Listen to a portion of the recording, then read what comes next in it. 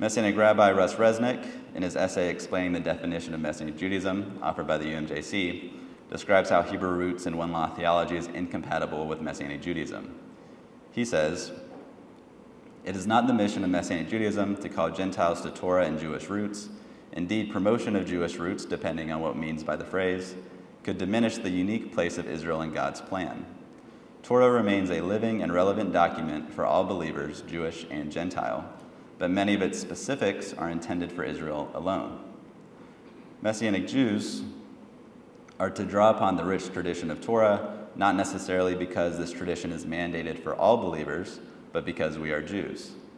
Gentiles may be moved to participate in this tradition out of love for Israel and the God of Israel, but they must be careful to affirm the unique relationship of Israel to Torah."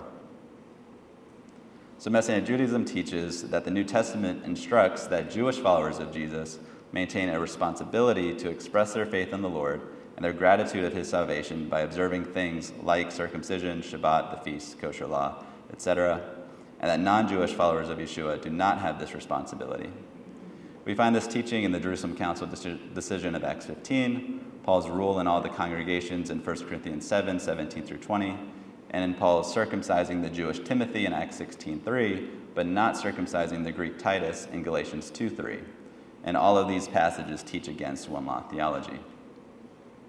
I'll talk more about 1 Corinthians 7 later, but I'd like to explore Acts 15, at least for a little minute, because this is a passage that Hebrew roots adherents love to try to use to support their position. In Acts 15, James, Peter, Paul, and Barnabas, and other leaders are discussing a position raised by Pharisaic followers of Yeshua who claimed it is necessary to circumcise them, that is, non-Jewish followers of Yeshua, and to order them to keep the law of Moses. Ultimately, James decides that no, non-Jews do not have to become Jews and observant of the whole law of Moses to be saved and members of the believing community. However, they are meant to abstain from things like sexual immorality, blood, food strangled, and meat sacrificed to idols. Then he completes the meeting with a final line, verse 21, which says, "For from ancient generations Moses has had in every city those who proclaim him, for he is read every Sabbath in the synagogues."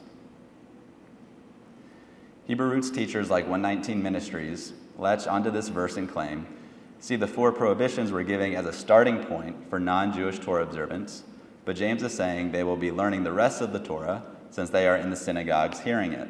They will slowly become more and more Torah observant until they are fully Torah observant. So there are many problems with the Hebrew roots interpretation here, but I'd just like to go over a few of them. First, even on their own view, there's a clear limitation to their logic. Non-Jews were certainly not permitted to undergo ritual circumcision.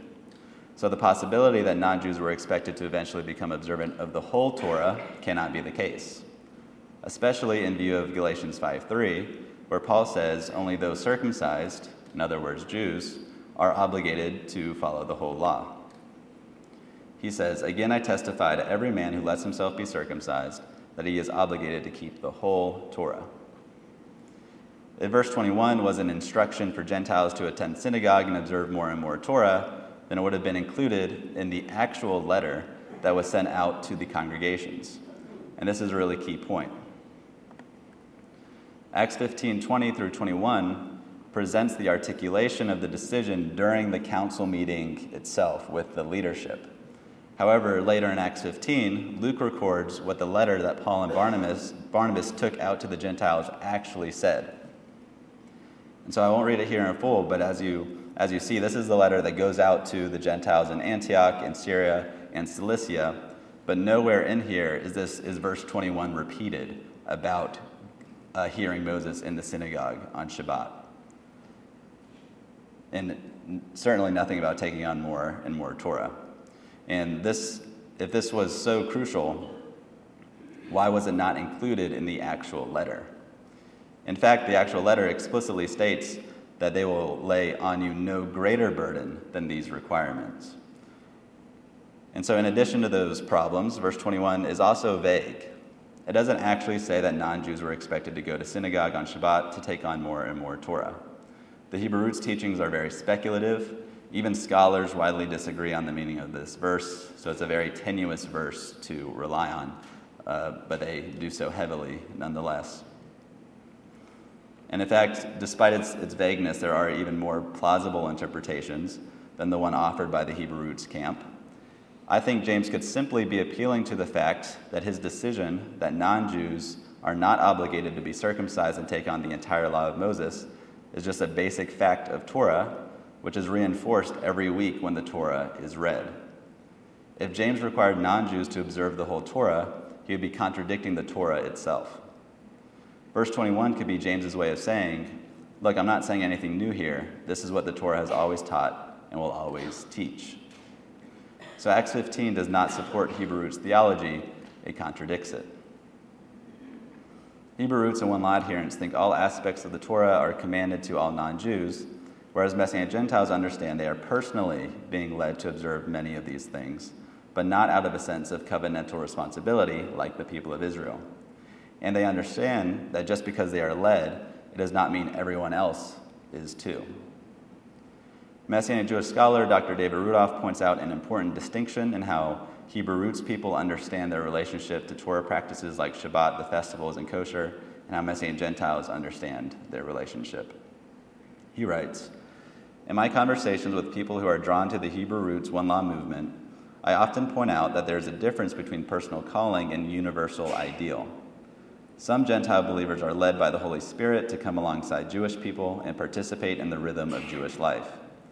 If someone has a personal calling along these lines, they should not assume that everyone else in the world has this calling as well.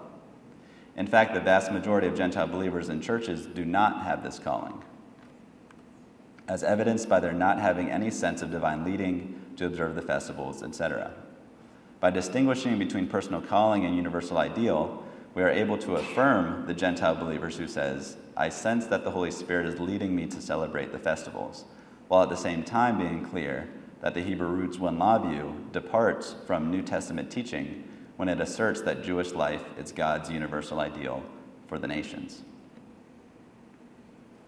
So why is this the case? Why aren't all the nations called to observe all of the Torah?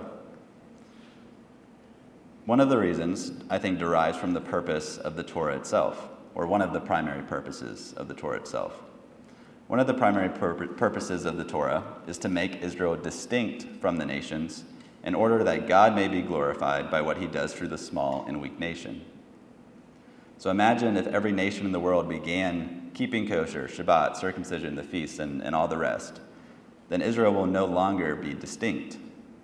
One-law theology is a reverse replacement theology. Rather than Israel being lost by being replaced, Israel is lost by being replicated.